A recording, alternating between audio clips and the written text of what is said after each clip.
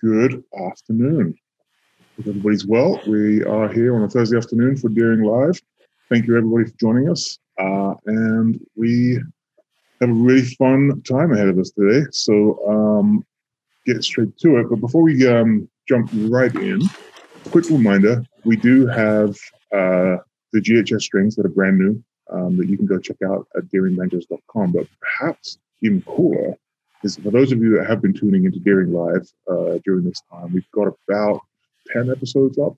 So you can now see those. They've been archived and saved for you to look at whenever you please at deeringbanjos.com/Deering Live to its own dedicated page. So go there, check it out. Dan Walsh, Ryan Kavanaugh, Tony Trishka, David Holt, Valerie June from a few weeks ago, and everything that we do from here on out will be archived up there the following day, probably after we finish the stuff. So go check it out. Now, to this week's guest. This is really cool. I haven't seen this guy for about a year when we hung out at IBMA in 2019, which seems like such a long time ago. He's a fantastic three-finger style banjo player, taking influences from all over the map, from bluegrass, from classical, jazz, blues, and everything in between. He's also a banjo teacher, in fact, an adjunct lecturer of banjo at the University of North Carolina. Hank Smith, in case you hadn't realized who it was, performs widely around the country at times when we are not during a pandemic with Hank, Pattie, and The Current. And today we're going to be going into all things five-string banjo, as well as lesson tips and any questions you want to ask. He will be playing his Maple Blossom and hopefully his Crossfire. Welcome, everybody, Mr. Hank Smith. Hank, how are you, man? Good. How's it going? Very well, very well. Excellent. Thanks for joining us today. Yeah, thank you for having me. This is going to be a lot of fun for sure. And you're out in Raleigh, right? I am in Raleigh. Is it hot? Not lately. We are currently getting the leftover rain from Hurricane Sally. And this past week, it's been in the 70s. It's actually been nice. The heat finally broke, and it looks to stay that way, hopefully. Excellent. And then with us, as always, is Mr. David Bandrowski. How you doing, Dave? All right. How you doing? Good to be here. Excellent. So we've got Louisiana, Raleigh, North Carolina, and San Diego, California.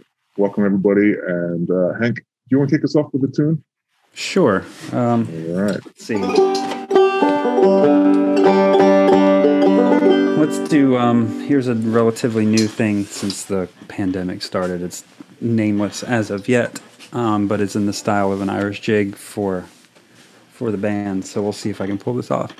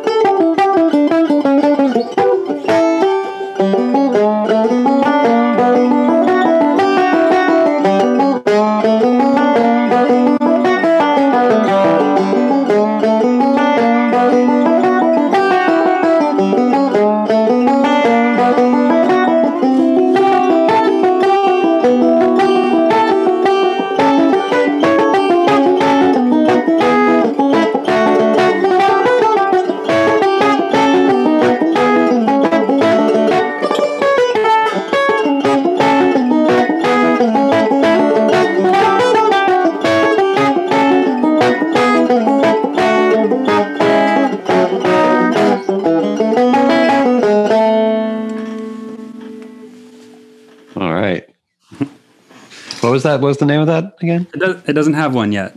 Okay. That's a brand Brand new. new. Yep. Nice. It's brand new. I inspired by Irish jigs and all that kind of stuff. I Haven't spent that much time in Ireland, really just at the Dublin airport for several hours. So, well, I don't know how strong my connection is to the country, but I do love the music. Did it change time signatures in the middle of it? It has some like little, not so much. It's still in 4, but it has some accents and stuff in it when you get to the. So anticipations and stuff, and then when you get to some of this stuff.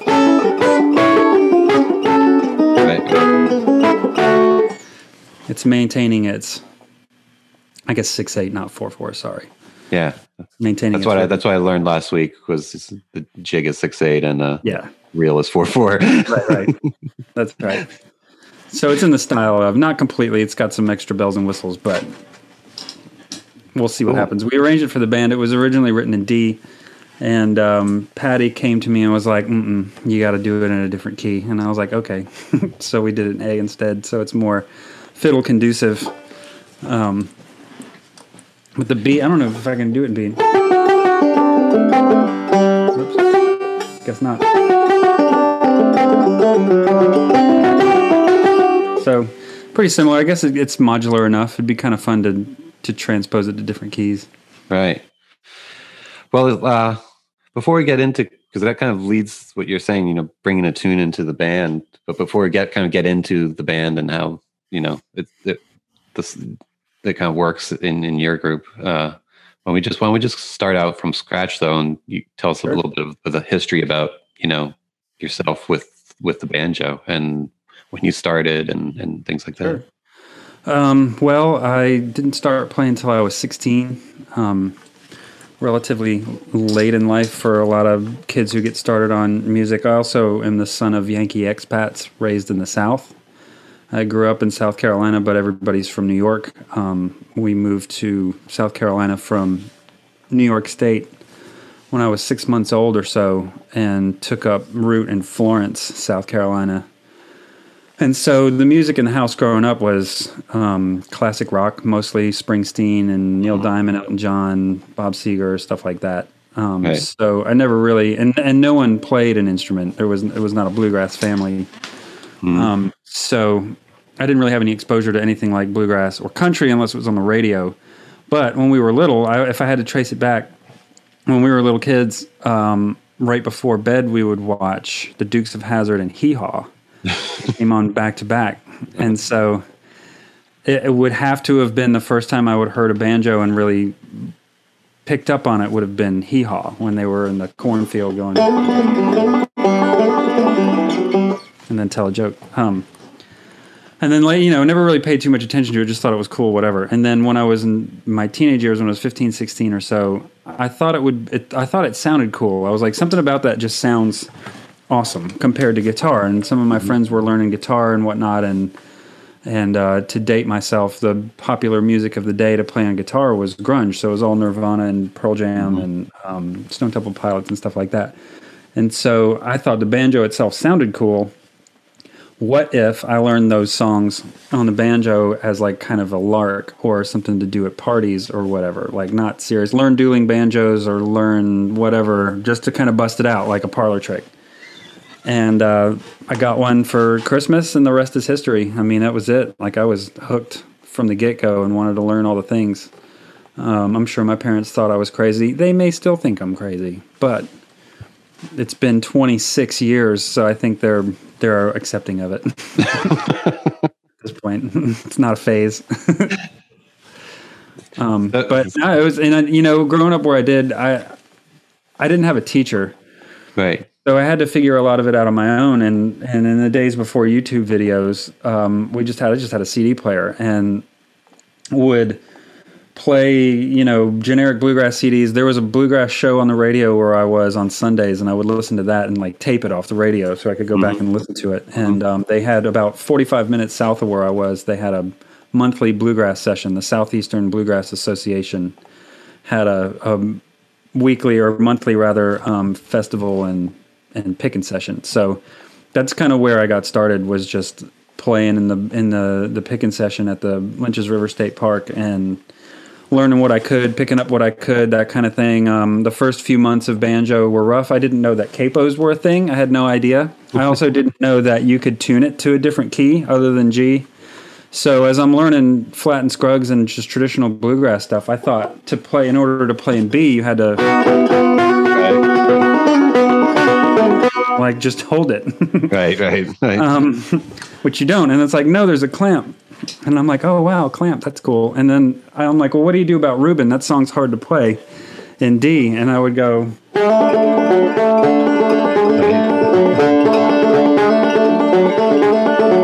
And people will be like, what are you doing? Why are you doing that? And I'm like, how are you supposed to play it? You tune it to D. And I'm like, oh. So, I had to kind of figure it out. But by the time I got to college, after about a year and a half of playing banjo, there weren't really, none of my peer group was playing bluegrass. Right. Instead, it was a lot of like jazz and Grateful Dead and other stuff that was just being played. A lot of people in that community. But they're musicians. Yeah. With I went to a fairly small liberal arts school in South Carolina, Winthrop University, and it's a strong performing arts, visual and performing arts school. And so a lot of my friends, of course, the people that I would gravitate towards are other musicians, but they may be music majors and that kind of stuff. So they taught me jazz for the most part and classical music. And, the music that we would just go to each other's houses and jam would be, Grateful Dead tunes or jazz standards or whatever. Right. So I ended up learning all that stuff and then had to kind of relearn bluegrass from some old dudes in Charlotte and learned a lot from them too. So it's just been an ongoing thing. Try to absorb all the music. Right. It's a similar path that I had, so that it rings a bell. Yeah. Did you have books? Because I learned from books. I didn't have. I didn't have books. No, so I didn't really have much in the way of that. And like the any book I encountered would have been like the theory textbook from one of my friends. Mm-hmm. And so at the time, that stuff kind of went over my head. I was just kind of very experiential. Just learning by ear exclusively and trying to figure out how to do all that stuff and spent, a ton of time practicing on my own and whatnot. But there was a fairly large community of people, of musicians that you could get together and play with at any point. So didn't really get into the books. I didn't really start to use books for learning until I started to teach professionally back in college at the end of my undergrad. When I would teach lessons to people, I found it more useful to have some kind of textbook. And the first book that I used was Pete Wernick's Bluegrass Banjo. That was like the one-stop shop for all the things that you would need, which is a solid manual for sure. But you never had lessons per se, and I had one lesson. My best friend in high school, her dad played banjo back in the day, and he showed me Dueling Banjos and Foggy Mountain Breakdown. Those are the two songs, and set me on my way. He loaded me up with a bunch of Flat and Scruggs records and bluegrass records and said, go for it. And then that's what happened. And then I didn't really get any kind of like your picks and everything like that. I had to just go. I mean, I played the picks that the original banjo came with. And then, you know what I mean? And there was a plastic thumb pick and metal finger picks. I think they were Dunlops. And just figured it out, like looking at pictures of other banjo players. Well, they're wearing it like this. And then I would go to the bluegrass session. They would kind of set me straight on some stuff. And the first few months of playing on your own, you're in a bubble and there's nothing to bounce it off of. I didn't have a metronome. I didn't have other people. Mm-hmm. So I was doing a bunch of stuff wrong. And by the time I got to the jam session, they were like, no, you got to do it like this. You should hold your hand like this. Your right hand needs to do this thing, et cetera, et cetera. And so I had to kind of unlearn a bunch of mistakes back in those days. But no, otherwise it's been, up until recently, I've been on my own. Yeah. Yeah, it's a lot. There's now it's almost, there's an overabundance of learning material out there. And it's true. I mean, in the early mid to late 90s, in the 90s, there wasn't a whole lot. You had to go find it in a music store or a library or something. And now it's just so widespread, which is so good. Now you're teaching banjo and you're teaching at UNC, right? That's right. How long have you been doing that? This is my third year, I think. Okay. Sixth semester. and it's great. I heard about it first when the music department at UNC put out a general call for a band director for a new bluegrass initiative that they were starting, that they got funded. And like other schools, like the most famous of which are ETSU and Berkeley, but there are a lot of other schools now in various parts of the country that are doing bluegrass as some sort of added curriculum or major. Right. And UNC is still technically in its infancy a bit. You can't major in bluegrass. You can major in music and then track bluegrass performance or whatever. Right. And so when they first opened it up, they were looking for an instructor, a band instructor, to lead the bluegrass ensemble. And so a bunch of my friends were like, you need to do this, you need to do this, you need to do this. And I was like, yeah, I don't know that that's my gig. Like, I don't know that I'm the band director.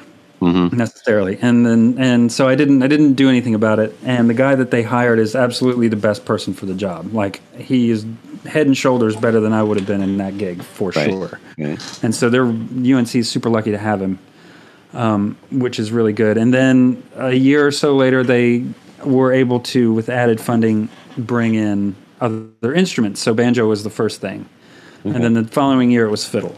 Right. And so when the banjo casting call came in, I was like, all right, I'll apply. I'll do it. And applied and interviewed, and they hired me, and it's been great. I love it. I love the environment, the students. It's definitely a very energetic and creative place to be, especially on that part of campus. It's in the old part of campus where a lot of the the more liberal artsy things exist. So it's very nice. It's picturesque, and I have a great relationship with the other faculty and everything. So it's really nice. I like it. Since we've been in lockdown, I've been able to teach my students online, which is good. I'm fortunate to be able to do that. And they must be pretty advanced, serious students. They are. They are definitely pretty advanced compared to some folks, but maybe not as much as others. I've got some really, really bright students, and I've had a lot of really bright students in the past. So I'm super happy to be able to teach them what I know, like go ahead and do all the things, get involved in all the stuff you can, and jam with as many people as you can. Don't think of me as the sole authority on anything. Right. I'm just here to help you. You know what I mean? So they're great. It's really awesome. So when you're teaching just your general private lessons and you're teaching a beginner, kind of, what are some of the things that you like to kind of really get them straight on that you weren't straight on because you didn't have a teacher? I'd say the main thing is their timing. That's one of the primary things, is to make sure they're playing everything with good timing. Start practicing with a metronome on the first day. And then just try to gear it so that it's straightforward. So everybody gets the same thing more or less at the beginning. Here are your rolls: forward, backward, alternating thumb rolls, stuff like that. And the basic 2-finger chords, C like this and D7. And so one of the first exercises is just to roll, like forward, backward roll. Pick your roll and change chords on the beat.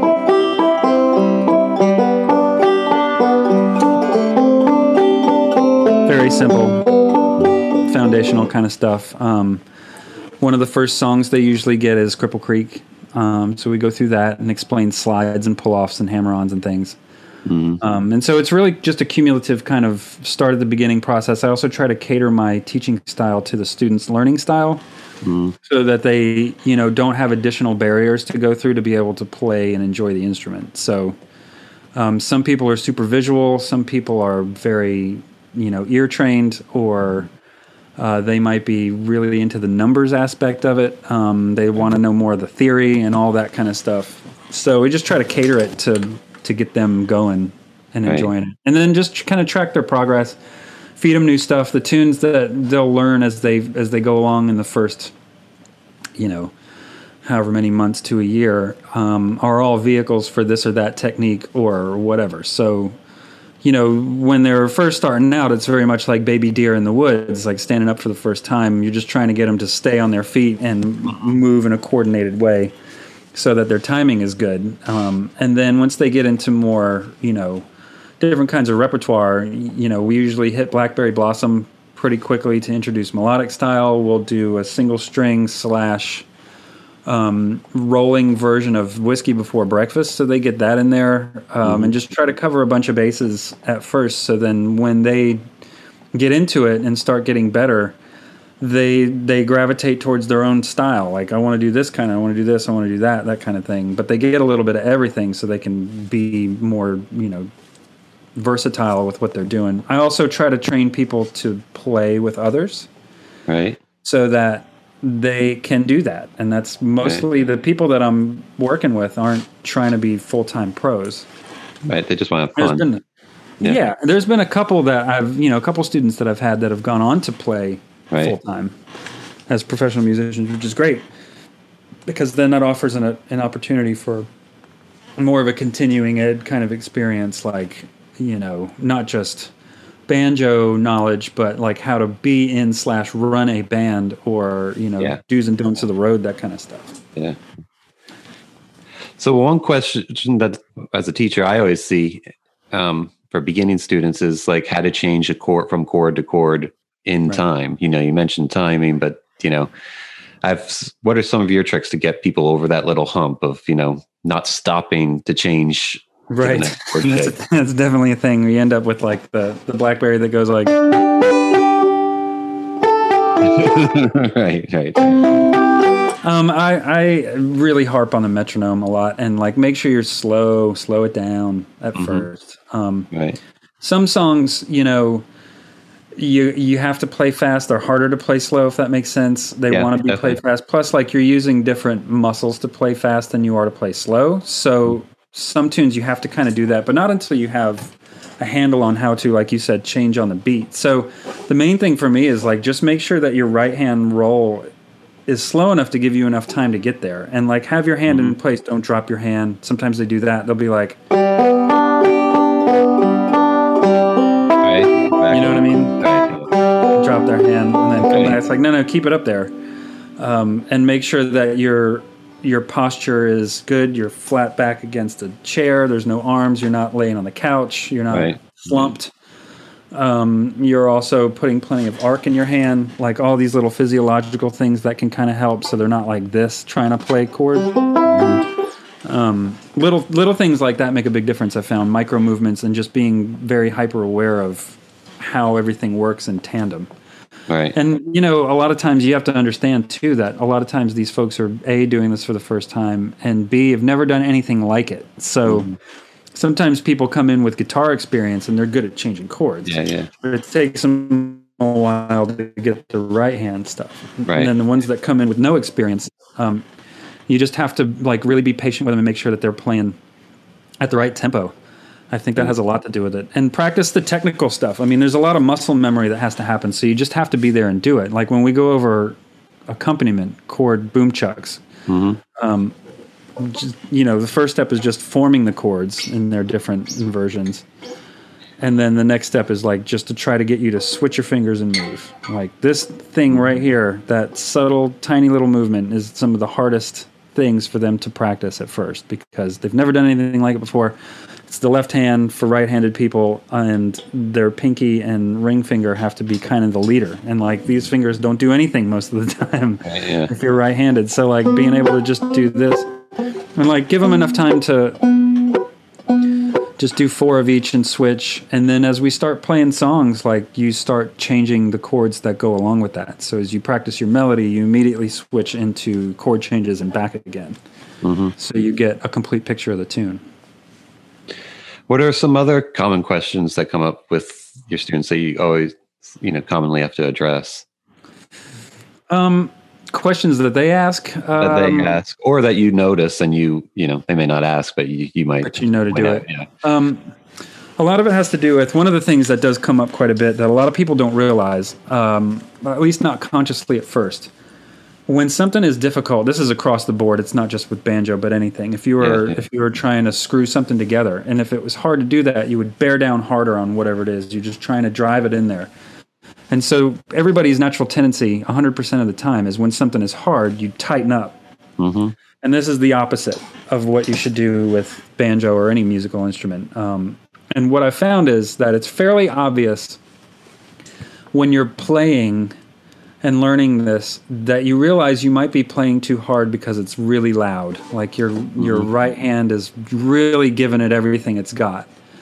And so it's easy to be like, okay, back down your right hand a little bit so that you're not, crushing the strings. You don't have to press hard to make a lot of noise with a banjo. They make a lot of noise on their own. And what you need is dynamic control. So one of the little exercises that I give them right hand wise is to pick any roll, and get it going at a medium tempo. It doesn't have to be fast.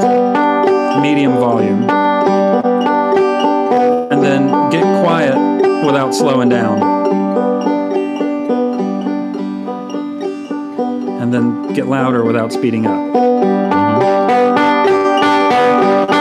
And so once they can kind of ride the wave like that, then it's easier for them to back down off of their volume. But the other thing that happens that's more surprising, I think, for the students is the left hand.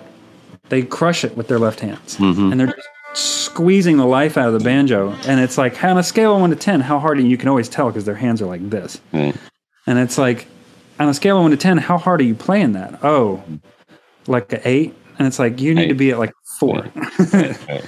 Like where it sounds like something. Like this is about as hard as it needs to be. If it's any less, you know what I mean? Right. But you don't have to. Yeah, we get customers sometimes saying, the banjo, the intonation on the banjo is out. It's like, well, how hard are you playing? I hate to say it might be you, but it might be you. Right. And the other thing is that you pull down. That's another thing when you're doing the closed shape chords. The tendency is to pull on it. You're like yanking down on the chord, so you end up with like all out of whack. Right. Yeah. So many players don't think they have to press down to the fingerboard, not to the fret. So they're pushing really hard down to the fingerboard. Yeah. And they're like, my hands hurt. I'm like, well, they're gonna hurt. Right, they're gonna hurt. It's gonna happen. Don't do that. But most of the time, the stuff that comes up, it's pretty uniform. Like people who have never touched the banjo before, more or less go through the same experience. I mean, it's pretty much the same thing, and to a certain point. And then once they get past the hump, which tends to be a very muscle memory technical hump, and they are able to play songs and navigate tunes and chord changes and stuff like that fairly uniformly, then to me the real fun starts, because you can launch into all kinds of stuff, different techniques. They might be curious about the theory, how to build chords. They might want to learn jazz right away. They might want to learn like Earl Scruggs tunes note for note, including the solos, just to be super technical about it. They might want to learn how to write their own music, arrange their own music, that kind of stuff. They're adding banjo to their palette as something else to do. I had years ago, I had a student who was in beauty pageants. And she was like starting to age out of beauty pageants. I guess she was in her early 20s. And came to learn banjo because she wanted to do something different in the talent portion of the pageant. And so that was it. Like everybody's either a baton, in her words, everybody either sings, dances, or is a baton twirler. And that's it. And so I want to play banjo. And I was like, all right, cool. Like competitive banjo lessons. This is interesting. So everything we learned, we had to learn 90-second versions of, because that's how long she had to play through it. So if we're playing Clinch Mountain Backstep, you play it one time through, it's like 30 seconds. And so you have to like figure out a way to show her how to do stuff, like scripted solos and stuff like that. And I would, my usual spiel launch into like, here's how the chords work and here's why they are the way they. She's like, stop. I don't want to know any of that. I need 90-second versions of these songs, and that's it. And I was like, this will be easy. Right. And she was great. Like by the end of it, she had no idea what she was doing, but by the end of it, she was just destroying Clinch Mountain Backstep and stuff like that. I mean, just crushing. Like really good at it. Yeah. I'm like, man, you could just really, if you just forget about the pageant part of it. Did she win? I don't know. I never went. You didn't go? I assume so. Probably. I mean, it's something so different like that. She never really talked about it though. She was just very hyper focused on the learning. I was like, that's cool. And did you focus her on learning tab, or did you get her? Yeah. So everybody starts out on tab. Sometimes, though, you run into students, and this is where the adaptation of your teaching style helps. Right.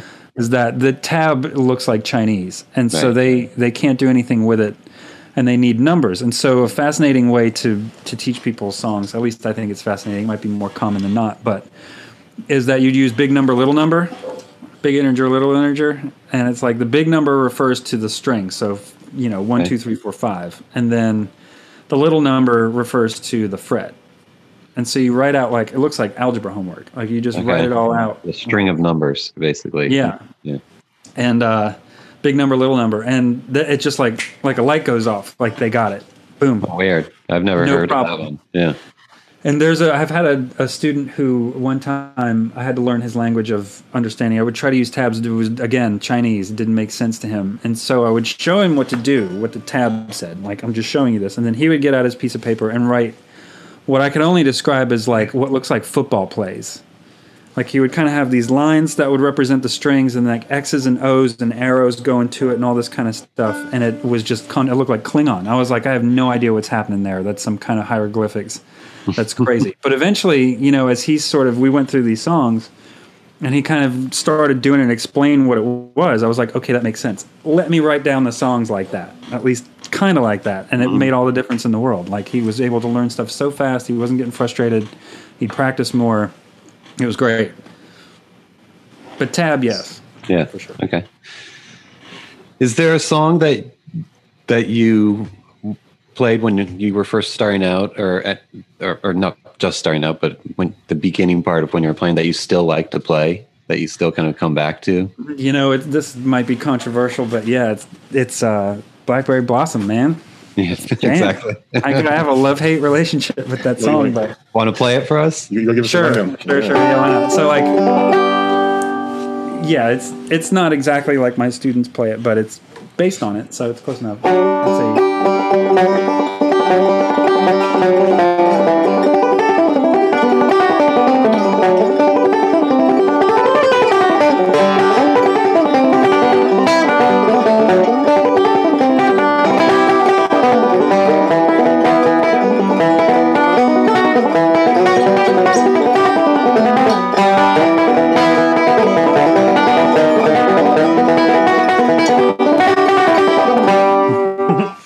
Very good.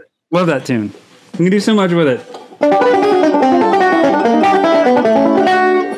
Yep. Anyway, very nerdy. Or this thing like you can do it like that too, which is a lot of fun. It doesn't matter. So we can talk about this a little bit. That was the first melodic style tune that I learned, and so why don't you let people know what the melodic style is a little bit? So melodic style emphasizes open strings so that they ring against each other. So when you hear players like, Jens, Bela, Tony Trischka, these guys are masters of the melodic style. And basically, instead of keeping everything to a kind of a closed position or emphasizing the drive of the rhythm, like in traditional bluegrass, traditional bluegrass banjo, you might hear these kind of sounds.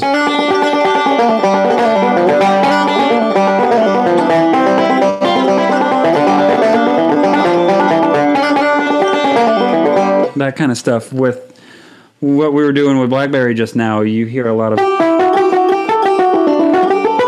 which depends on how well you can run major scales and stuff together. So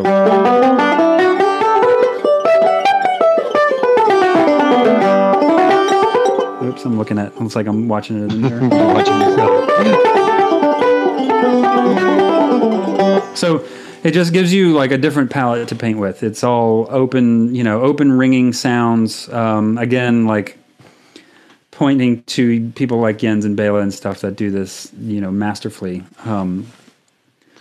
It's a really fun way to play, and it kind of matches the fiddle lines, I guess, in a way. I think that's how it was originally devised, was to be a closer representation of fiddle that you could get on the banjo. But what's cool about banjo in general, as it pertains to melodic style, is that there's so many ways to play the same thing. depending on what you're trying to achieve. And you can play any of that stuff in a closed way, but then you can also open everything up, and just to have that big full sound is really nice with a banjo, because a lot of times, the decay is so you don't have a lot of time to get your point across, so you have to fill it up with a lot of notes. And I think doing that in the melodic style, you get a big, lush, full kind of sound, which is nice. One thing in the melodic style that always gave me trouble to get over the hump was because it's playing open strings up the neck. You learn how to do it, but to improvise off of in the melodic style was very hard to get over that sort of hump, other than just playing something that is going to kind of work out. Sure. Do you have any tips on how to kind of get over that hump there? I think the main thing with improvising in any case is listening, is to make sure that you're listening more than you're doing. And then trying to apply the technique that you know the best to get the point across that you're trying to make. So in other words, you're not trying to play everything you know in every solo you take. Right. And so it, again, just like with everything else, it starts with a bit of technique that you have to learn. It helps to know your G major scale up and down the neck, for sure. And you can kind of reduce that to positions just to get started. There's a lot of ways to do this, so I'm not saying this is the only way to do it, or even a singular way to do it. But and just try to connect phrases.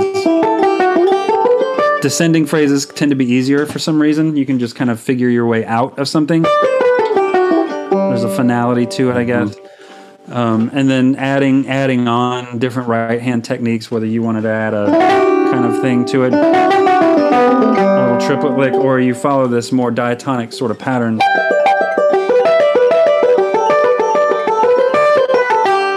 Like, all of that stuff is toolkit based. So that you practice this stuff to kind of make it automatic, so that when you're playing, your decision making has more to do with the melodic content than the actual technical thing that you're doing. So like if you were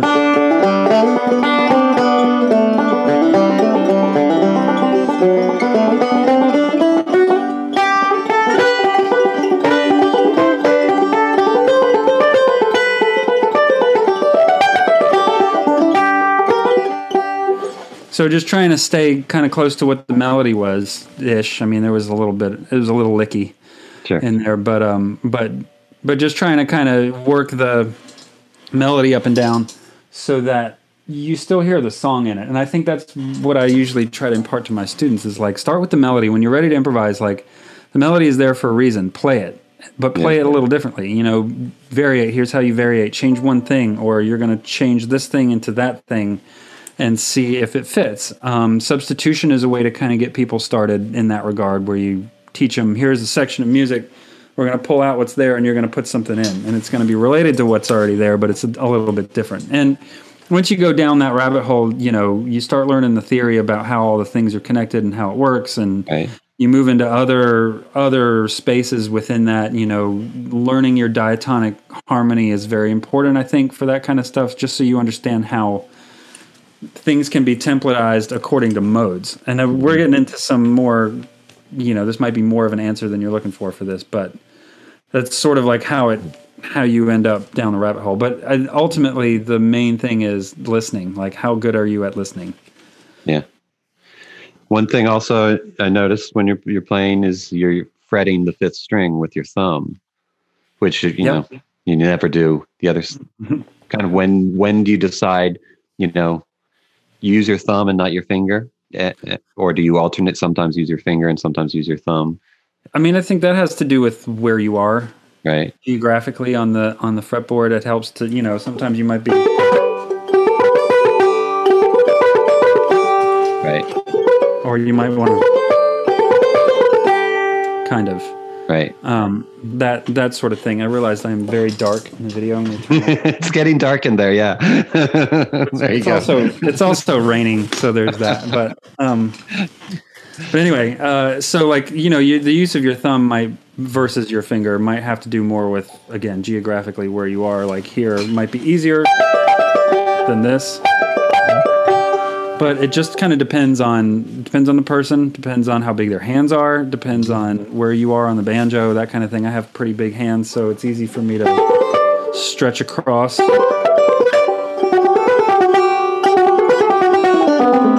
and do that kind of stuff. Not out of like a heroic thing. It's just easier. So I think having the ability to use your thumb on this is beneficial to be able to, again, expand your palette and what you can do with the instrument. Right. I think every player, no matter what level you're at, finds themselves at points at a plateau where they don't feel like they're getting better, even if they're practicing, and they just start to get uninspired.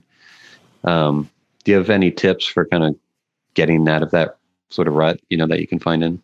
Oh, sure. I mean, I liken it to an uneven staircase. It's like at the beginning, sometimes you make like these great gains and it's awesome. And then all of a sudden there's a stair that's too big and you got to climb over it. But then the next one might be really small. So I think the main thing is when you get into those like plateaus, just understanding that it's not a steady up or down. It's, layered like that.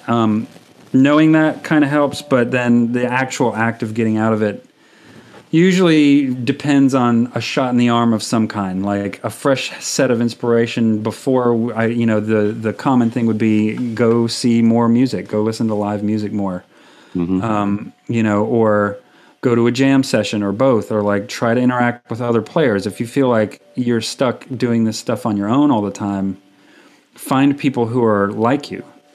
And there are, point them towards different community-based things like here's this jam, here's this regular concert series. These guys are coming through town. Go check this out. She's really awesome. He's really awesome. That kind of thing. And that helps. But in the COVID times, I think just expanding what you're listening to and how you're listening to it can help. You got to gravitate your ear towards something. I think is important to be able to find the next thing you want to learn. You might just be in a rut. I'm with some of the stuff that I'm writing, at least one of the tunes, I'm up against a wall right now, just trying to figure out how to end the thing. And sometimes you really just have to grind it out. You have to sit there and do it over and over and over again to push you past where you are. But then other times, there's the old, if it don't fit, don't force it mentality. So it's like, well, let me just put this away for a second. And think about something else. And so sometimes that means learning a totally different style of music or expanding what you're listening to include other styles of banjo music or whatever, or doing some like a deep dive into traditional stuff, or what is it that got you into this in the first place? Have you checked in with that lately? You know what I mean? And what are you listening to? What are your playlists? Does any of it have banjo in it? You'd be surprised how many students are like, yeah, I don't really listen to banjo music. And I'm like, well, how do you expect? Right. Gotta listen to something. And so that, that kind of stuff helps. Learn a different thing, learn a classical piece or learn a jazz tune or, learn your chord theory or something like that and start to experiment with different chords and different shapes and progressions and stuff. And you'll find that there's a whole new way to do it. Like there could be a whole new set of sounds out there that you're not even aware of. And that kind of helps. So there's lots of different ways to do it. It definitely, the despair can be real for sure. And I always just try to tell people that it passes. It'll pass. You just have to keep on keeping on. Don't give up. Right. And you mentioned, you're writing something. So have you been composing recently and do you want to talk about that some? Sure. It's been a very creative quarantine. Just being able to sit here and compose. And I've been chipping away at 24 preludes in all 12 keys and relative minors for string quartet and banjo. So writing string quartets or preludes for string quartet, and are you writing the string quartet parts too? For the most part, no.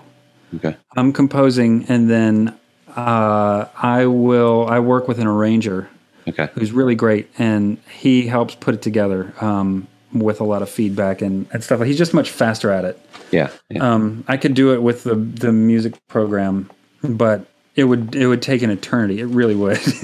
I'd still be on the first two. Yeah.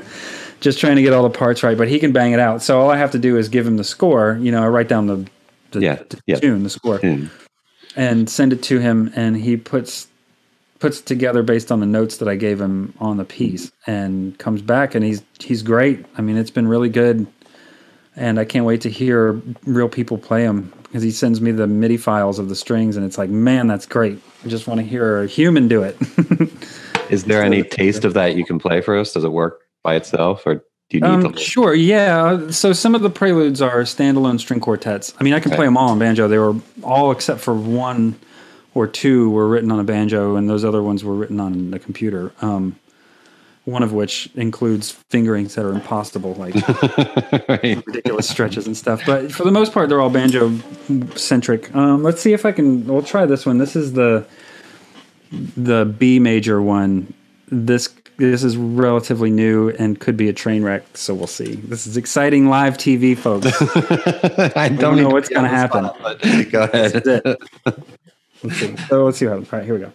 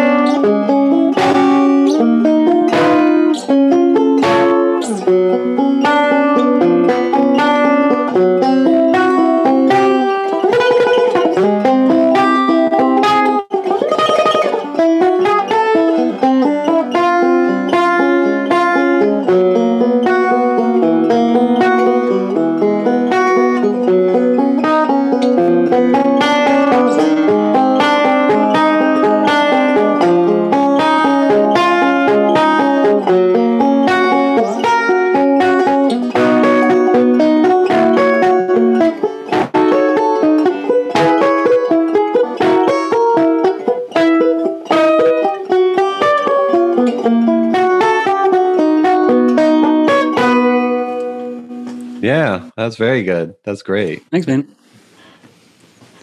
I composed it and edited it with some help from some friends, and have some new fingerings to learn, so that are easier fingerings. I just haven't learned them yet, so it's a little stumbly, but that's okay. It's new. It definitely has, non-traditional fingerings going on Yes. there. It's nice. It's always nice to hear fresh music on the banjo. Not Awesome. just Thanks, man. rehashing the Thank same you. thing. And then I'm going to jump in real quick. If you Yeah. don't mind. Oh, sure. Go ahead. Because I know composition, Hank, is a big thing for you. I think pre-COVID, you came out here. I think it was, I can't remember when it was now, but we filmed a bunch of videos with you. It was in February. I think it So was. I have seen you within the year. Oh, yeah, you're right. I was lying at the beginning saying one of these things. So it was a memorable occasion at IBMA, which is why it stuck out. But composition is a huge part of what you talk about. I think we have a whole video dedicated to it, as I said. Mm-hmm. So can you talk a little bit about your approach to composition on the banjo and how any tips for people that might be interested in doing it but just have no idea where to start? Sure. It's worth mentioning that Jens Kruger is a very dear friend of mine and has taught me a lot about music and banjo and life in general. And I've been writing tunes since I started playing banjo, really. And have had plenty of recordings and things like that up to this point, or up to hanging out with him, but he kind of opened my eyes to other ways of doing it. So before Jens and I got together, I was very much kind of looking at it from the point of view of a scientist, experimenting with different things, trying different techniques out, and or trying to imitate stuff I heard. That was cool.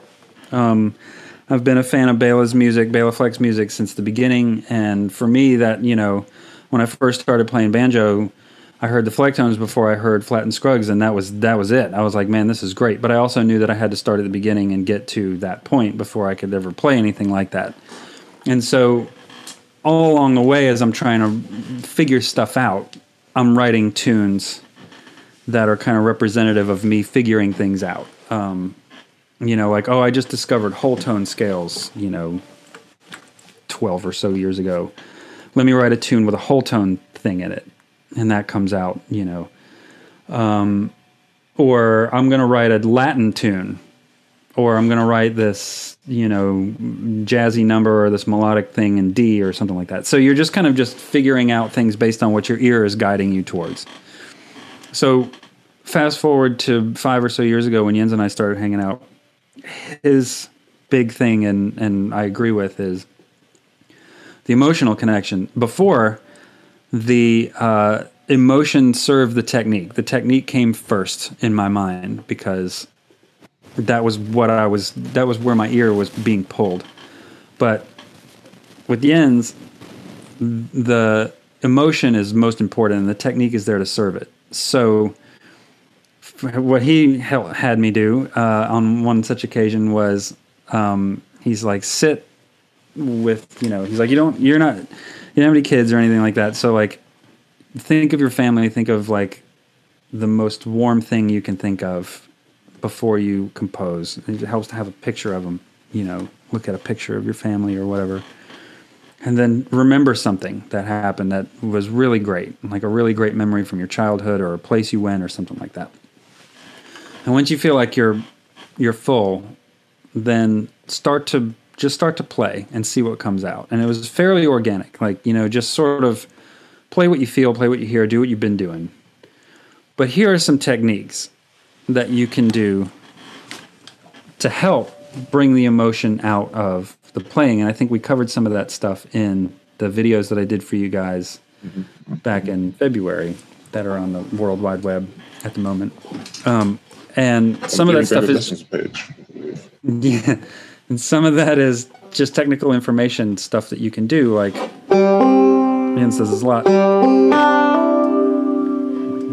If you can move the neck of the banjo in a way to get more of that out of there, and understand that even if you've just been playing for a little while and you know a few chords, you know enough to put something together, and it begins with that emotional connection to whatever it is that you're doing. So you're trying to evoke something. You want people to listen to it and hear it and say, this reminds me of, or while you were playing that, I thought of this or that or whatever.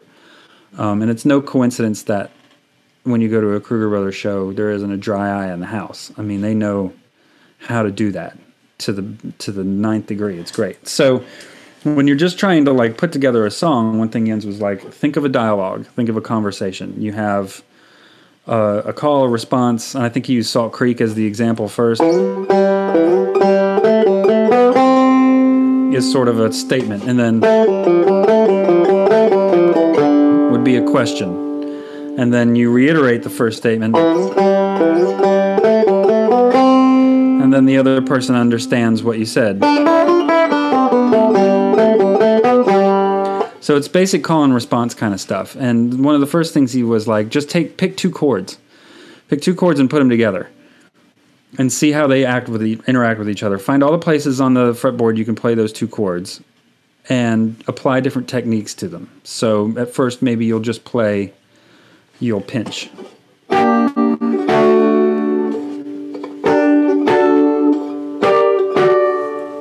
So that kind of gives you an idea of where things are at. And then maybe you'll apply a different technique like a roll.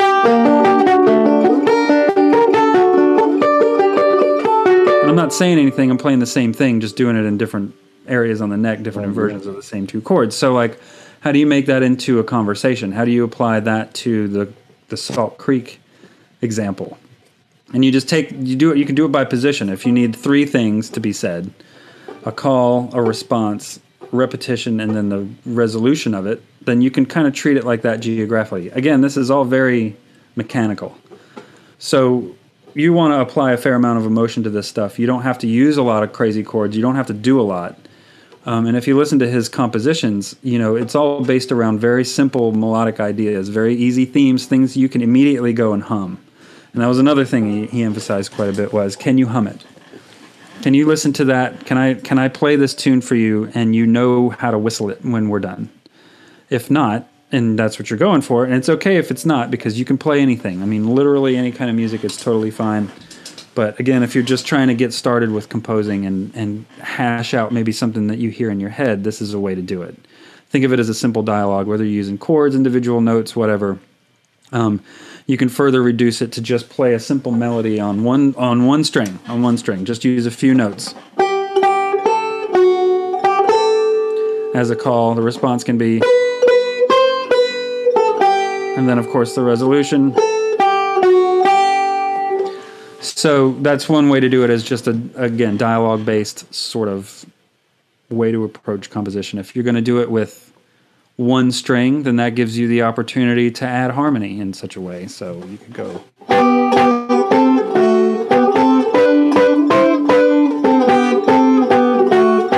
Just one extra note. Add a third extra note to make a, triad, a chord.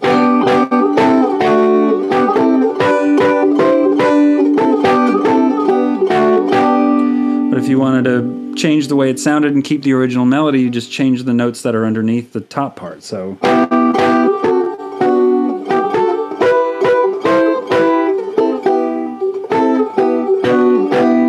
all I did was make everything from a major to its relative minor.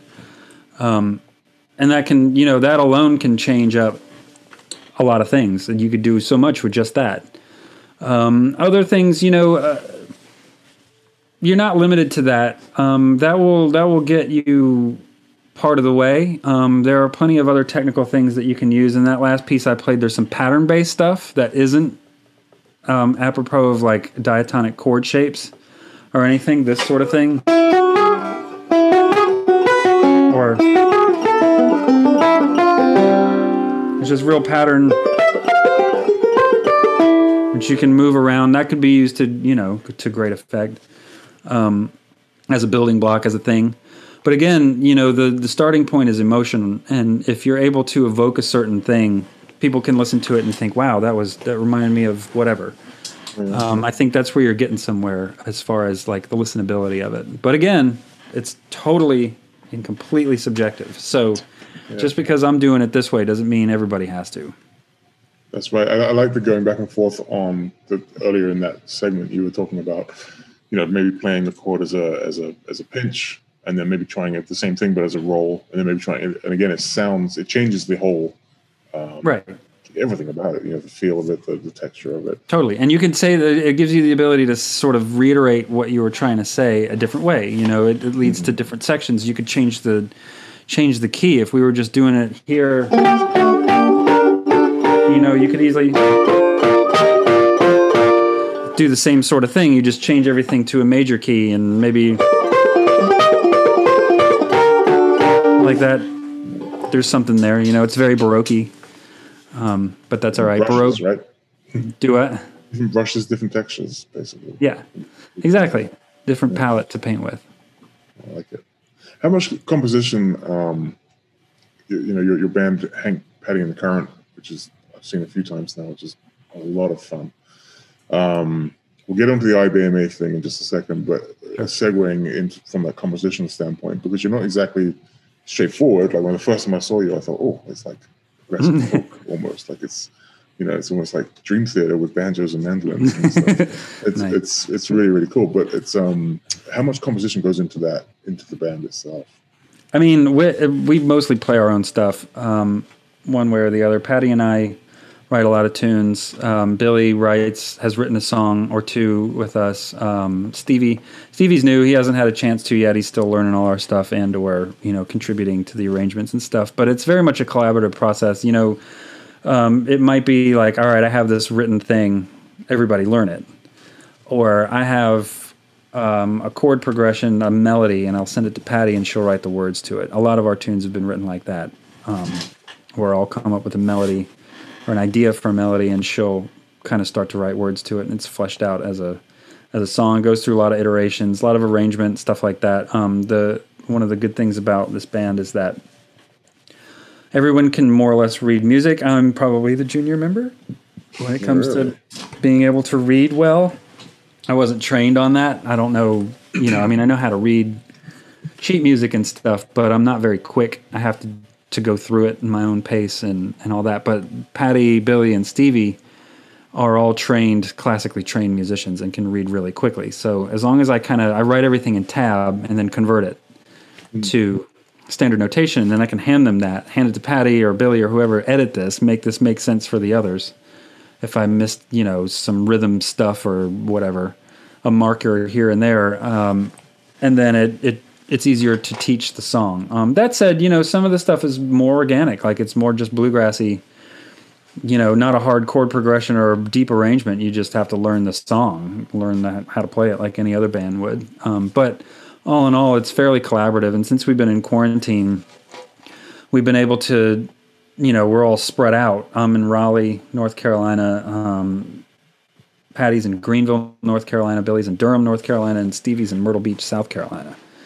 Wow. So we don't get together that much, but we are able to play together on the computer through a program called BandLab, which is sort of garage bandish, but it's web-based multi-tracking, so we can be wherever and just assemble songs together and assemble our videos and stuff. And so we're still able to create, we're still able to write new stuff. We've been working on new material while we've been locked down, so that's good. We're still productive. Yeah. That's cool. And I think you said right before we came on air that you listen to me on air like we have a TV show. Right before we went live, I should say, you had the opportunity to have one or two in-person rehearsals as well during the lockdown as well, which has been probably good for the sanity, I would think. Yes, very big morale booster. And we had to, speaking of IBMA, we had to do our taping for that what would be, the fest, the Wide Open Bluegrass. So that day we were able to rehearse and eat mediocre pizza and, talk junk and then go play a gig. It was great. It felt like real life. And, we're just real fortunate to be able to do it for sure. Yeah, let's talk about IBMA for a minute, because I know there's probably a few people watching that at least heard of it, maybe even attended every year. For those that don't know, IBMA and the World of Bluegrass specifically is the event that's held in Raleigh every year. It's coming up it's in a week or so, right? A couple of weeks, yeah. So obviously with everything going on, they've been forced to go into a virtual setting, just like most other things. And, it's on one hand, it's, for me personally, like I'm super bummed because it's one of my favorite events to go to. It's, get to hang out with you guys and see everybody else at the same time. Yeah. And Deering will be attending on a virtual level. But how is that working from a musician standpoint? It sounds like you're pre-recording everything. Are there any live streams, or is it all kind of pre-recorded and then sent out? I think it's all pre-recorded as far as the performance and stuff goes. I think, music-wise, I have to go back and check and see what the website says and stuff. But for our part, we taped our set out in front of Memorial Hall where they have the award show. It was really cool to be able to do that all lit up. And I think they're going to broadcast it the Saturday of what would be Street Fest, Saturday of IBMA. I think. I don't know for sure yet. I think they're still working that stuff out. But it'll all be edited. It's been taped. I think everybody's done now, at least in the local area. I know they did a taping here and they did a taping in Nashville. So it's all going to be available via the Swap Card app, I think is how they're doing it. And it's free. I do know that you just have to sign up and get the app or whatever, or go to the website and you can watch it. I'm going to put a link in the chat for anybody watching. So I'll put a link down in there on how you can sign up and everything like that in just a second. It'll be a bummer that we can't play together, but I'm glad that we're able to do this because it's better than not doing it. I mean, so far, since IBMA has been in Raleigh, so far, Hurricane hasn't been able to stop it, and a pandemic. So, shy of civil war, I think we're all right. Let's keep that up, Bay, shall we? Yeah, let's shy of total breakdown. I think we're all right. Absolutely. No, that's cool. Let's talk about your banjo for a bit. Oh, sure. Then we'll go to some round questions. at this end, and then this was more of a stick. It's like a lollipop, kind of upside down. Yeah, it's like a drum with a stick. Yeah. You're holding a maple blossom. I am. So I had this. You guys built this banjo for me back in 2005, and it's been the road warrior for the last 15 years. And it's wonderful. It's customized. You guys put a thinner neck on it, so this is not as thick as it would be to match more of the Crossfire. So I have a Crossfire, so they feel alike in my hands. It also has a radius fingerboard, which is now stock, but at the time wasn't. Has a pickup, a couple other bells and whistles, and sounds amazing. I love it. While I was out there in February, we took it apart and put it back together again. Gave it some much needed TLC. And, that was in February. It's been almost 8 months. I'm probably going to have to send it back sooner than later. We're ready. I've been sitting here doing this for 10 hours a day for the last 6 months. So even though it's not performance playing, it's definitely, still playing it all the time. But yeah, no, this banjo is great. I have an old J.A. Jones pickup inside of it with a little metal sliver that sits right underneath the middle foot of the bridge, which you can't see. Oh, yeah. And then this gold tone mic, which is very nice. And that's the live rig. Pretty much. I know. No, it's okay. They know I'm all deering. It's all good. That's right. They're all good. They're all good. And then, does it have the Roshki tone ring in it? I forget what you. Does it have the what? The Kruger tone ring, the Roshki. It does not. It has the regular, the stock tone ring at the time. I thought it did, but that was Chad confirmed that it is just it's the stock tone ring. But tonally, this thing sounds amazing. I mean, it is really just a wonderful instrument. Yeah. No, we can't go on without talking about the other one lurking in the background there that you can't quite see.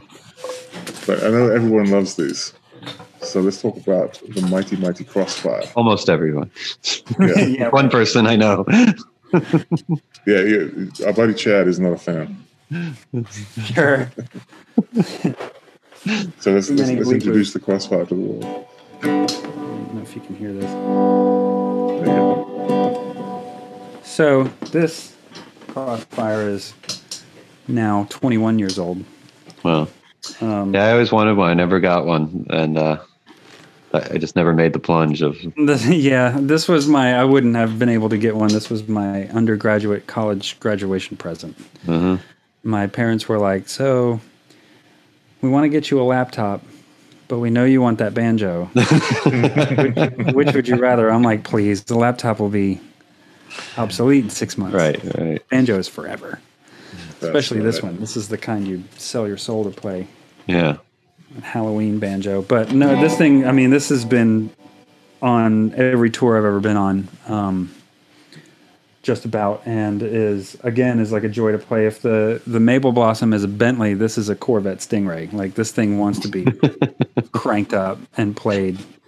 And I have at the moment, so other than the factory stuff that it comes with, it has EMGs here, you guys know where they are, and I put a MIDI synth guitar pickup on it, and recently put the Julia Bell strings on it.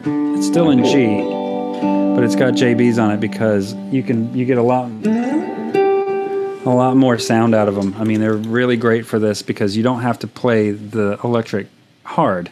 Right. At all. Like you can have a pretty uniform attack the entire time, pretty low on that 1 to 10 scale we were talking about. It can be a 3 or a 4, just enough to kind of get the sound to come out because you don't have to pull tone. You can turn it up as loud as you want and apply whatever effects. So for me, it acts like a different instrument. And when it's rolling, it rings a lot. Like it's got a lot more tone. There's not as much separation in the sounds than you would hear on the acoustic banjo. So like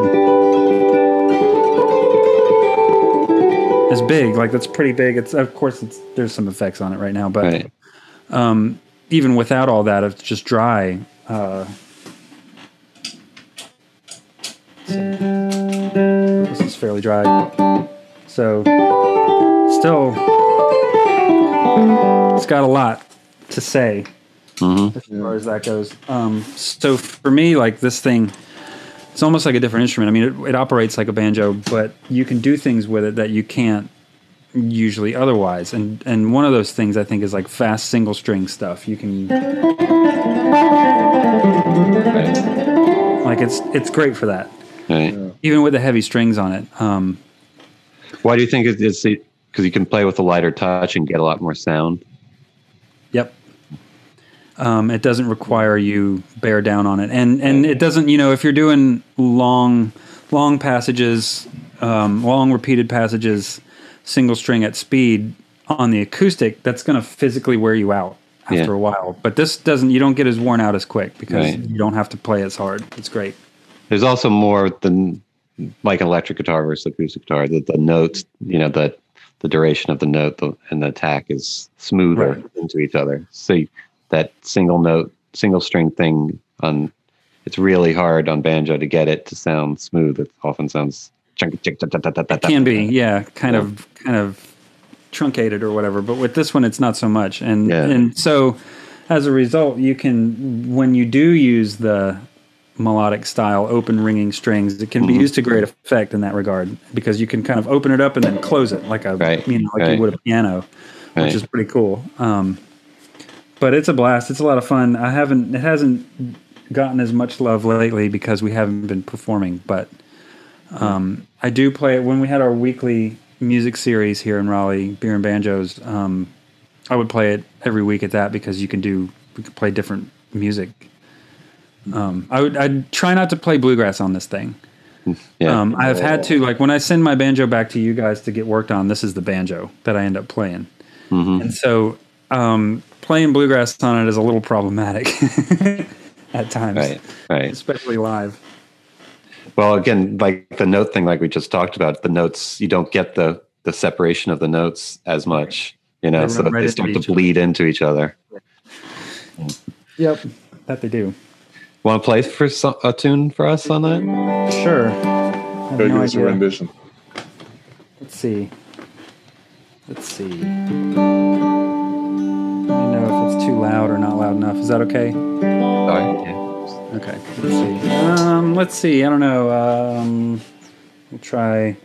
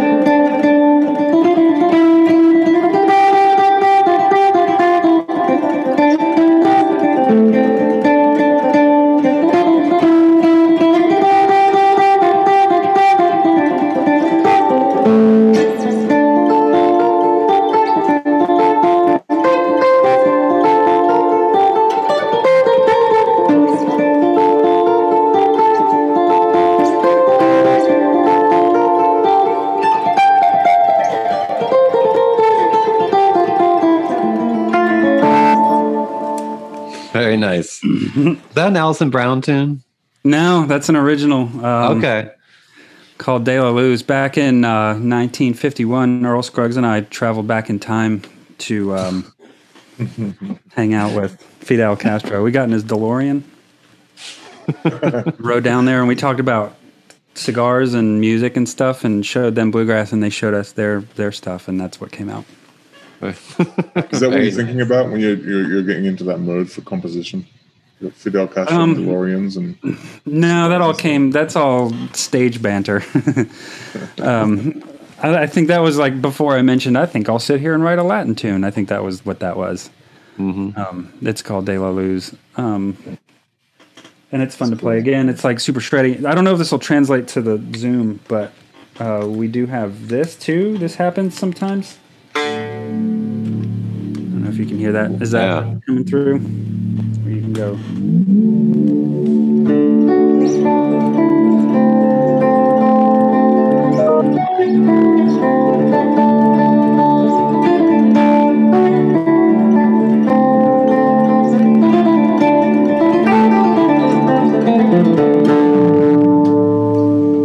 So having like the drone to play off of is super cool. That's a lot of.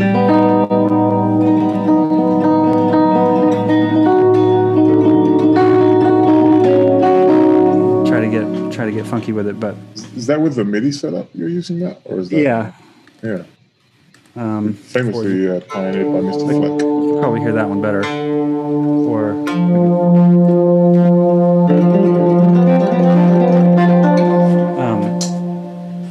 it's fun. It's too much fun. Yeah. Actually, you can make all the bleep bloop noises. We'll have to bring Chad in on one of these and talk about future plans for the Crossfire. I've said it live now, so I've got no escaping.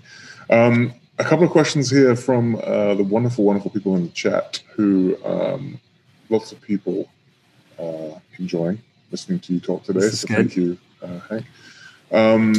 First of all, any thoughts on claw hammer as a style? Do you ever get into that much? I don't know how to do it very well.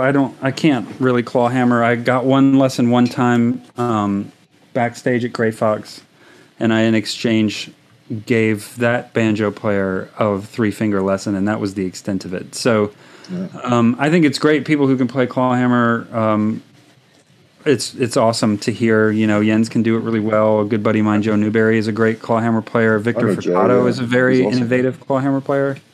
Mm-hmm.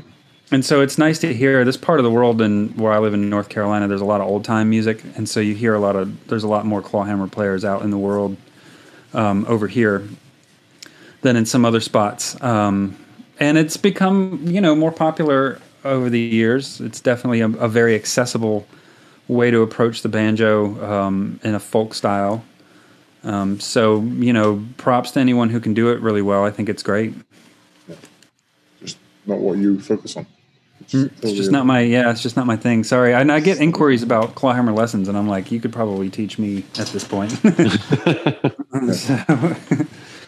Do you have any advice? A couple of people asking about good places to go for online for tabs specifically. Is there anywhere that you recommend for people to go check out? The standard answer to that is like Banjo Hangout or whatever, where they have tab libraries. But sometimes you have to search for stuff. Sometimes there's stuff that's been scanned in from old magazines, Banjo Newsletter, stuff like that.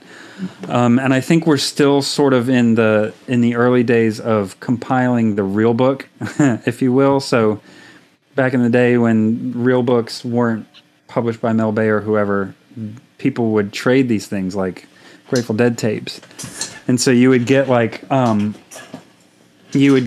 copy of the real book in whatever key for whatever instrument or something like that, but it was all fairly underground, and then they published it. And I don't know that we're there yet for banjo tabs. Like, there isn't like a universal source yet, I don't think. If there is, I don't know about it, and I would like to. There are plenty of classical music databases. There's a lot of even Irish folk music and stuff like that, and then other forms, Bulgarian music and stuff like. There's a lot of that online you can find in different databases. But as far as banjo tabs and stuff go, there isn't as much out there. So that could be a project, waiting in the wings for someone who's industrious and wants to collect all that stuff. It would be really great. I think a lot of people are doing a great job collecting recordings for sure. There's a lot of that, but what you don't get as much of is the tabs to back them up. Yeah. I've been trying to get better about writing out all the stuff for other people as well. I do for my students. My students get inundated with tabs that I've written. But again, collected over time from people from certain databases. It's out there. It's just not in one place.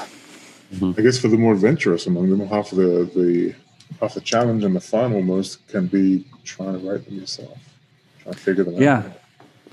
Yeah, and that's just it. So, sometimes like figuring out how to play banjo from a score, on a piano, a C is in one place. Middle C is right there in the center of the piano, but on a banjo, you got it here, and then it's here, and then it's here, all the same note. Which one is it? You know what I mean? Right. Which one am I supposed to play? So having scores converted to tabs and having just more tabs out there in general would be super helpful. Sounds like a company that might want to take that on, David. Mm-hmm. Yeah. Right, new project. The Banjo Reserve asks, and this is actually an artist of questions too, which is cool, and we kind of touched on it. Can you ask Hank what his thoughts are on getting the best sound live and up on stage? Any special mic setup or any tips as far as live sound? What you're alluding to there at the Banjo Reserve is what we colloquially call gear hell. So you're getting into the nitty gritty of what you can and can't get away with. So my first foray into live sound professionally, trying to push my banjo into a PA speaker, was met with a lot of frustration because at the time the technology just wasn't there. I will say though, the Jones pickup that I have in my acoustic banjo is great. Combined with a mic to blend it, you get the full range of the sound, and that's fine, especially for only. If there's a drummer or some other loud instrument on stage, it's really hard to get the acoustic banjo to push and not feed back. So there's different combinations of things that I've tried over the years. I realize that it's different for everybody. This is one of them. This will push over any drum kit any day of the week, and you don't have to ever worry about it feeding back. That said, it doesn't sound as much like a banjo as the acoustic banjo does, right? So if you're trying to play, you have a banjo already, you don't have a Crossfire, you're not going to invest in one or find one someplace. You have a banjo and you want your existing banjo to sound good live, I would recommend a combination of pickup and mic some way, somehow. And learning your frequencies is very important. Learning what frequencies your banjo in particular sound the best in versus sound the worst in versus are problems versus it's like a sweet spot. And you find the sweet spot and you try to dial in as best as you can. And that's all well and good if you're by yourself. As soon as you throw other musicians in the mix, then your EQ essentially has to change so that it's not sucking up all of the air from someone else. So every instrument has its own spot. A lot of times in live settings in bluegrass, when instruments are plugged in, it's the banjo and the guitar that argue with each other because they share these three and middle register. And so a lot of times the mandolin and the fiddle can get away with their little spots. They're good up high, and the bass cuts through too. So in the middle range, it's tough to get it right, and that's where your EQ comes in. You have to know that because you might be playing your banjo on stage by yourself, and you may not like the way it sounds that much, but when it comes out with the rest of the sound, it's going to blend better if it's in its own little spot. That being said, you're still always striving to get the banjo to sound as good as it can, regardless of the situation. It also helps to bring your own monitor engineer and sound engineer wherever you go. If you can't do that, then being able to communicate with the engineer that's on hand, that is pushing your buttons, it helps to know exactly how to communicate what you need with them. And knowing your frequencies is part of that, for sure. That's a big part of it. Also knowing how to operate your own gear, because you're going to go through a bunch of it before you figure out what the right combination is and what you're going to rely on the most to get the job done and have it sound the same night after night. That's also the other thing is the consistency, because nothing will ruin a gig like bad tone.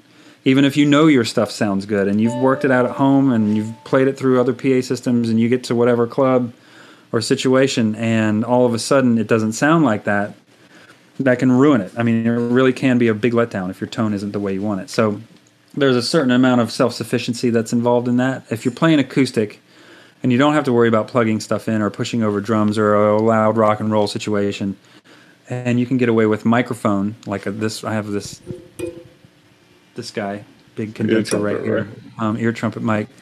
Yeah. Knowing how to use that mic is super crucial. And learning how to move in and out of the mic. Banjos tend to be really loud, so we don't have to get right up on it a lot of times. Whoever's singing typically is going to be right in the face of this kind of microphone. Sometimes banjo players in acoustic settings like that just have a little mic off to the side. Like you step into that when you want to take your solo and back off when you're not.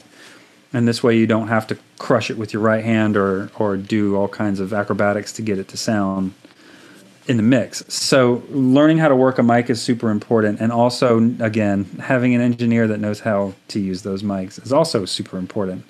So it's a thing that we all work on together. But there are many ways to dial in live sound, and it just takes a ton of time to figure that out. It's important though. There's a lot of, I mean, I did it when I was coming up in bands and stuff, is that the idea that just because you have it dialed in your bedroom, right, or in your garage or something like that, that somehow it's going to sound exactly the same when you step on stage with 3 or 4 other not people, even close, and it's not even close, and it's like, why doesn't that sound so bad? Right. And it's true. It's very true. So understanding that and just having that open-mindedness is probably half the battle, because you're going to spend so much time dialing it in, trying to make it sound the same as your. And a lot of times people know what they're searching for. You know what I mean? Like what they want. Like they're like, I want it to sound like this. And I know for me, one of the early, I want it to sound like this was Alison Brown. Like that tone is the sweetest tone in the world. I mean, I couldn't believe it. The first time I heard her, I was like, that's exactly. And there's drums and a piano in the band. Like that is exactly electric what I want. Bass player, yeah. Yeah, you know what I mean? I mean, granted, they're not playing rock and roll. They're not over there crushing it, but they are crushing it. So that's the thing. Like, I wanted it to sound like that. Bela's tone, of course, was always great. And Jens, like all that. I'm like, man, what's it going to be? And Jens and I had a long talk about, banjo setup to get the tone you want. And it helps. I mean, I've done all kinds of things to the banjo to get it to sound the way I want it to. And he's helped me out quite a lot with that. And again, it's just a lot of trial and error, a lot of tweaking and trying to mess with different things. As we all know in the banjo world, there are a lot of parts. So every one of those parts can be tuned just about. So you have to sit there and mess with the thing to get it to the way you want it to sound acoustic first, and then find complementary electronics to get it to sound like it does otherwise and dial it in. And for those of you curious about things like pickups and stuff, and microphone technique and that kind of thing, so on the pickup side, there's a few out there. EMG make one. I think Fishman make one. For Deering, we almost exclusively use banjo pickups. We can put them in the head of anything from a good time all the way through to Sierras, Calicos, and up. Really, really easy, and they're passive, which means they don't take a battery, which means they're not likely to die in the middle of a set, which we really like. That's happened with this. Oh, I'm sure. That's the double 9-volt, isn't it? On the Crossfire, it just has the one. No, there's just one in it. Yep. I mean, that 9-volt will last for like 7 years, but yes, but it will run out halfway through that really important song that you're trying to play. Yes, as a bass player, I know exactly what that means. That's happened to me many times. So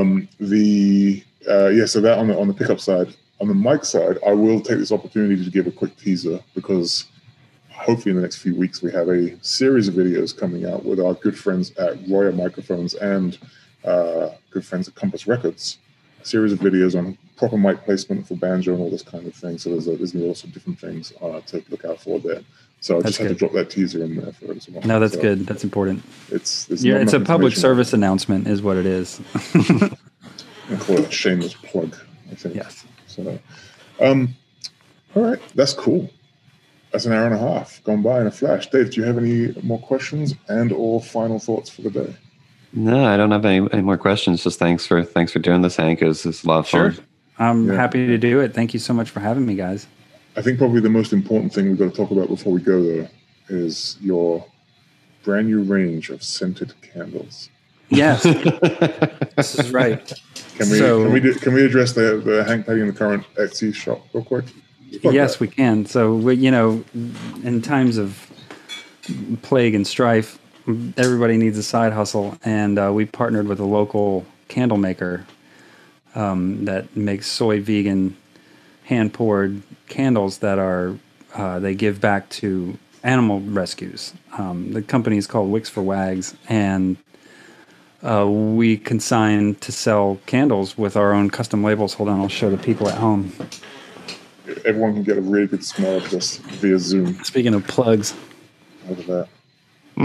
That branded candles. So we have an Etsy page you can get your own candle, and if you don't see it on there, if you say, "Hey, do you have this scent?" email the people, and they can make it. I just threw that in the link is in the chat, and I'll put it in the description for the video as well. And it's been great. It's been great to work with this company, and the candle sell, and it's a weird merch item. Of course, it's not T-shirts or CDs or hats or whatever. We do have all that stuff on the Etsy page, though. Just saying.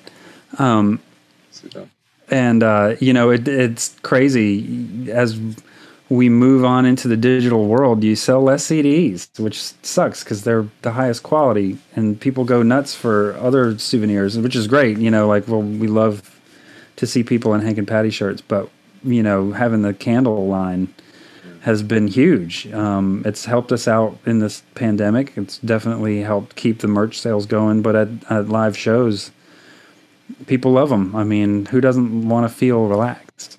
You know what I mean? Can't argue with that. Plus, they do good. They do a good thing. They give back to animal rescues, and it helps our furry friends. Absolutely. Well, we got a lot of Hank, Pattie, and the Current fans here at the company too, including our man Sam, a repair technician who worked with you, I think, and will probably do your banjo when it comes in next time. Oh yeah. So he's often seen parading his Hank, Pattie, and the Current T-shirt around the building. I don't know that we're going to be okay in California burning a scented candle in the middle of the workplace. No, I wouldn't do that right now. No, but he may well pick one up. I wouldn't do that right now. That was a lot of fun, Hank. That was really, really good. And, thanks, guys. So, for anybody wanting to see them, there's a bunch of videos on our YouTube page of the band playing some stuff. They will be performing at World Bluegrass, IBMA. There is a link in the chat here. I encourage everyone to go check that out because Deering's there and Bourgeois Guitars are there, and I think the Kruger brothers are playing, and there's a whole bunch of stuff going on. Real life. It's going to be awesome. It's just like real life, just from the comfort of your own home. And then buy a scented candle. Support artists. Or a shirt if you like shirts, or a CD. There you go. Or what have you. Just say hi. I know you put your banjo down, but you want to play us out real quick? Sure. I was just switching. Oh, you were switching. Sure. Let's see. What can I play? People will enjoy. And remember, everybody, this video will be available to watch on the new page, Nice. deeringbanjos.com/Deering Live, with all of the other episodes that we have. And we've got some cool stuff coming up. IBMA, like I say, is in 2 weeks, and we've got a multitude of videos that particular week. And Dave, am I right in saying that next week we've got Mr. Don Flemons of cool. I believe so. I have to check the calendar, but yes, we'll be emailing out about that. I'm 99% sure that's correct. So, Hank, what do you got for us, my friend? So I thought I was just running down the list of things. I thought maybe an oldie, but a goodie would be good. This is a tune I wrote a long time ago. That's maybe appropriate for these times, called "Nervous Breakdown." So this is that.